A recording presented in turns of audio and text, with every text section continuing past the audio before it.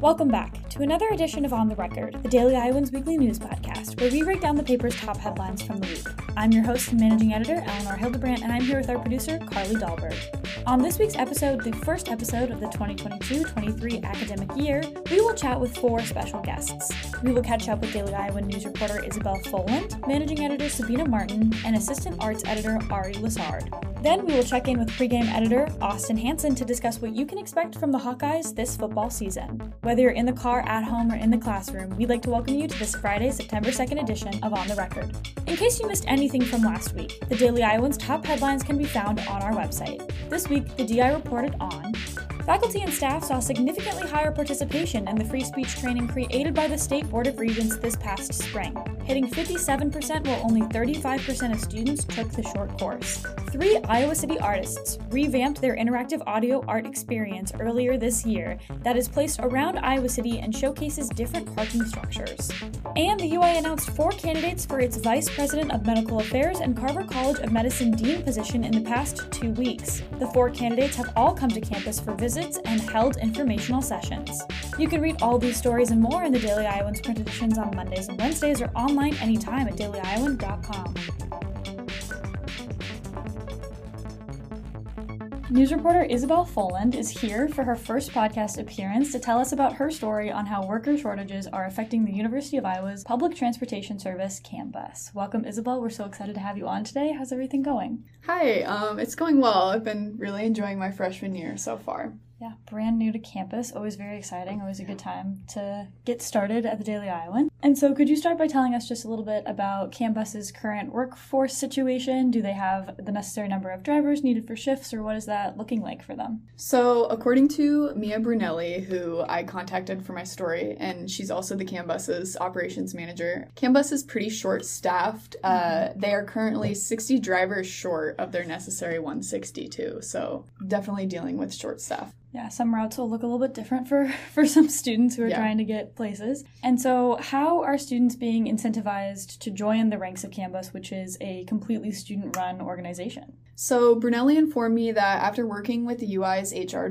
department, they were able to raise wages from $1,650 this May to $1,750 by the start of the school year. CAMBUS also raised their hiring bonus from $400 to $1,000. And she said that these incentives have seen a fair amount of success as they've actually had more applicants in the past 2 months than is usual for this time of year. Wow, so something at least is working. That's always good. And do the people at CAMBUS know what contributed to the original loss in drivers and additional workers to help manage CAMBUS? So while writing my story, I also interviewed Brian McClatchy, who is CAMBUS's manager, and he told me that COVID-19 was definitely a big contributor to the staffing shortage, as it is in other places. Essentially, they missed out on several hiring seasons while still experiencing turnovers due to employees graduating and leaving the area. Yeah, well, we'll have to keep up with this, see if CAMBUS officially gets all of their workers and has enough people to drive all the different routes. But thank you so much for being on the podcast today, Isabelle, and sharing your story with us. Of course. Thanks for having me.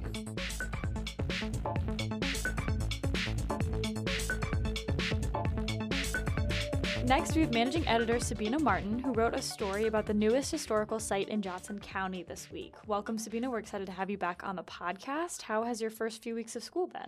It's been busy, but thank you for having me back.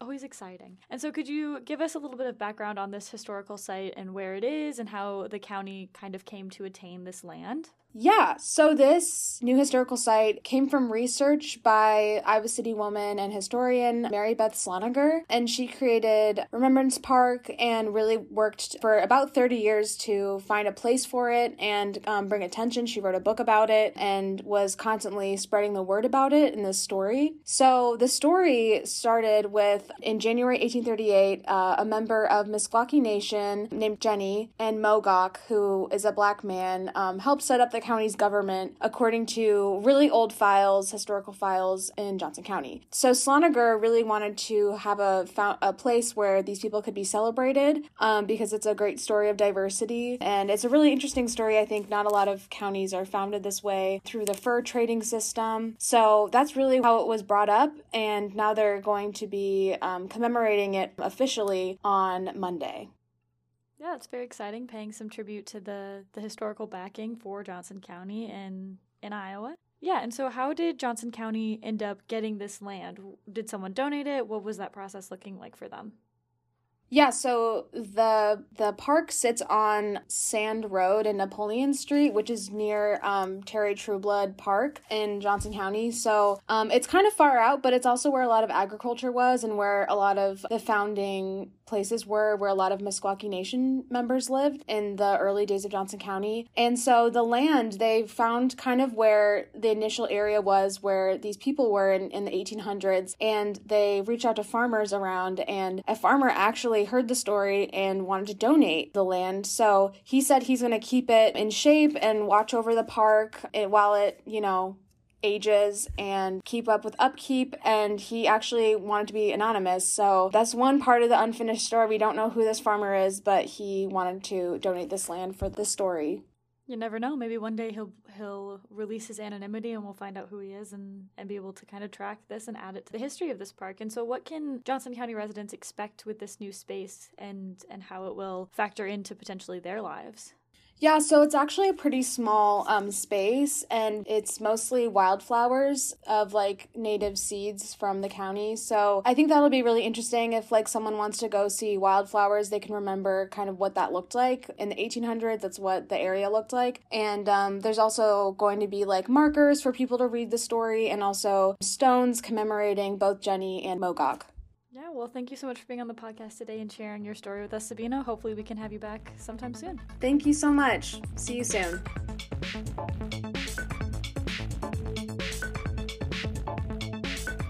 Now we have Assistant Arts Editor Ari Lessard here, who wrote an 80 Hours front about the International Writing Program this week. Welcome, Ari. We're excited to have you on the podcast as a guest again today. How has your week been going?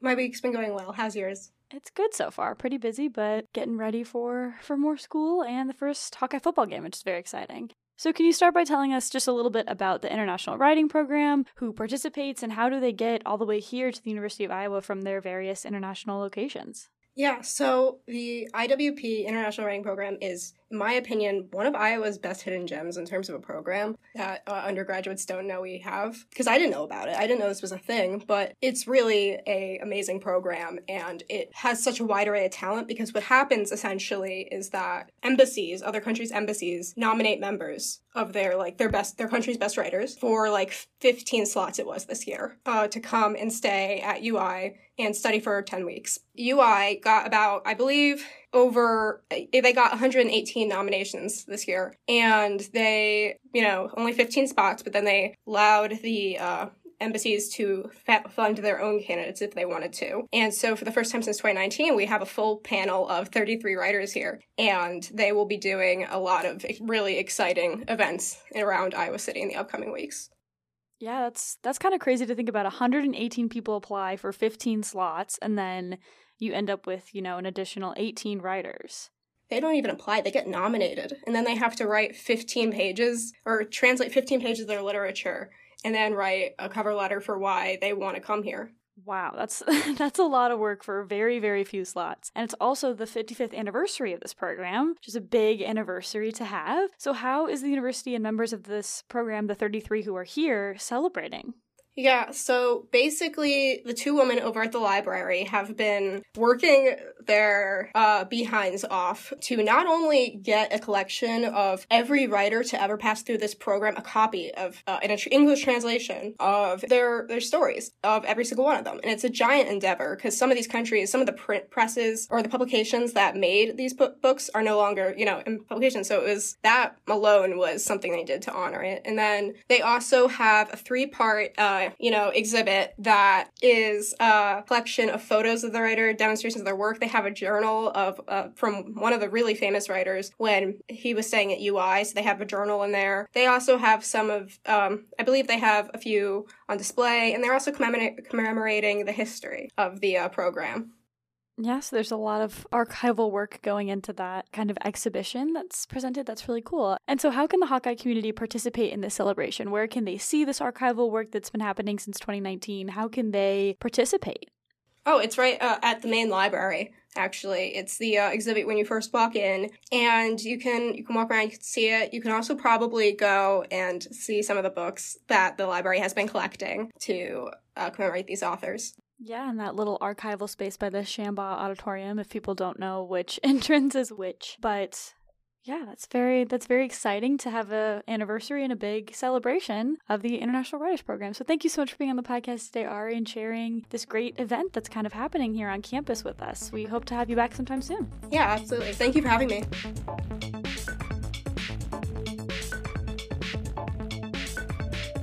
Finally, we have Austin Hanson, our pregame editor, who is here today to talk about the Hawkeye football season, which begins with a Saturday 11 a.m. kickoff at Kinnick Stadium against South Dakota State. Welcome, Austin. We're excited to have you back for the first time in a while on the record. So how has your week been going? It's been going pretty good. It's a pleasure to be back. I think it's my first time here since 2019. The last time On the Record had me on was when the NBA canceled its season because of the pandemic in 2020 or late 2019 or whenever that was. It all blurs together now. It all does, especially considering it doesn't feel like it's 2022, 2 years after COVID started, or at least it doesn't for me, I should say. But we're back with a great football season ahead of us and lots of in-person fun activities with the Hawkeyes. So what can fans expect from the Hawkeyes in 2022? Last year they made the Big Ten championship game. Where should people's expectations kind of be as we begin this new season?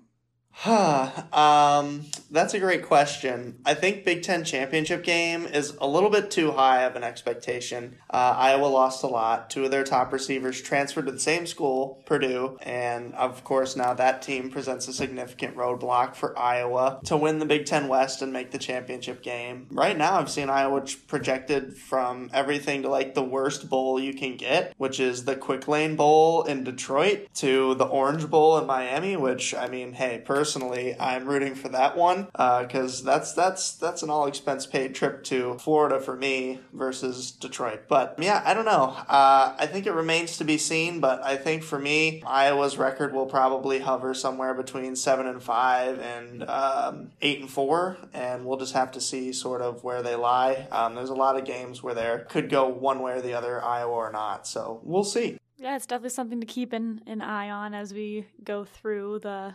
fall-autumn season. And so what is the biggest thing that Hawkeye fans should watch for this Saturday at Kinnick Stadium as the Hawks take the field for the first time this year? I think, as always, the biggest thing to watch for is the quarterback play. Fans like to hyper-scrutinize quarterbacks, I think, and it's maybe a little bit unfair. But yeah, it'll be Spencer Petras out there on Saturday. Last year, they sort of rotated between Spencer Petras and Alex Padilla. One guy or the other, who do you start? This year, Kirk Ferentz, Iowa's head coach, was very blunt. He was like, Spencer Petras, set in stone. He's our guy. He gives us the best chance to win. And that's sort of a bluntness that we haven't heard him talk with before about the quarterback situation. So I don't know if something has changed or if just from an optics standpoint, he's tired of silly reporters like me asking who's going to start at quarterback every week. And he's just like, now you kids listen up. I'm done listening to your quarterback questions. So it's Spencer Petras, and that's how we're going. But we'll see. Will that stick? Who knows? It'll definitely be interesting to see what happens. I know Spencer Petras just graduated college, and now he's back for his master's degree to get that final year of eligibility. So we'll see what happens with that. Who knows? Might be good, might be bad, might be seeing another quarterback halfway through the game. You never know. And so can we get your kind of official pick of this weekend? I know in pregame we have a lot of kind of unofficial betting from different reporters and different people, but as the pregame editor, do you think it's going to be Hawks by 1,000,000, or do you think it's going to be a South Dakota State win? Yeah, for me, I think Iowa's going to win, but I'll leave this little seed for people to sort of ruminate on. And I think the biggest thing is going to be South Dakota State's an FCS team. Everyone's expecting Iowa to blow them out. Iowa's a 15.5-point favorite. Usually, when an FBS school like Iowa plays a team like South Dakota State, they're favored by 3 touchdowns, 4 touchdowns, 5 touchdowns. So this is going to be closer than the experts think this week. And I wouldn't be surprised if Iowa gets beat this weekend. I'm going to pick Iowa as the safe bet, but if South Dakota State wins, I won't, when the, what's the kid's name in Home Alone, puts the aftershave on his face and he's like shocked. I won't have that face if Iowa loses on Saturday. Yeah, I think it's a bit more of a coin toss than most Hawkeye fans would like it to be, especially as the season opener after they won the bowl game, right? They did not win the bowl game. They lost the Citrus Bowl 17-20. Well, hopefully we'll have a better season than the end of our last season with the loss at the Big Ten Championship, which was, I mean, I was in the stands for that game. So it was a little bit hard. It was my first game since 2019. So we will see what happens on Saturday, and everyone can pick up their first edition of Pregame with our Kid Captain story, regular picks from a lot of our sports section, and then some profiles on some pretty cool players. So thank you so much for being on the podcast today, Austin, and sharing a little bit of what we can expect from the Hawkeyes. We appreciate you coming on. Absolutely. Appreciate the time. And yeah, we'll have fun this Saturday. We will see. Thank you. Thanks for listening. Follow the Daily Iowan on social media and check our website for breaking news updates and the latest campus and Iowa City related news. We'll see you next week with another edition of On the Record.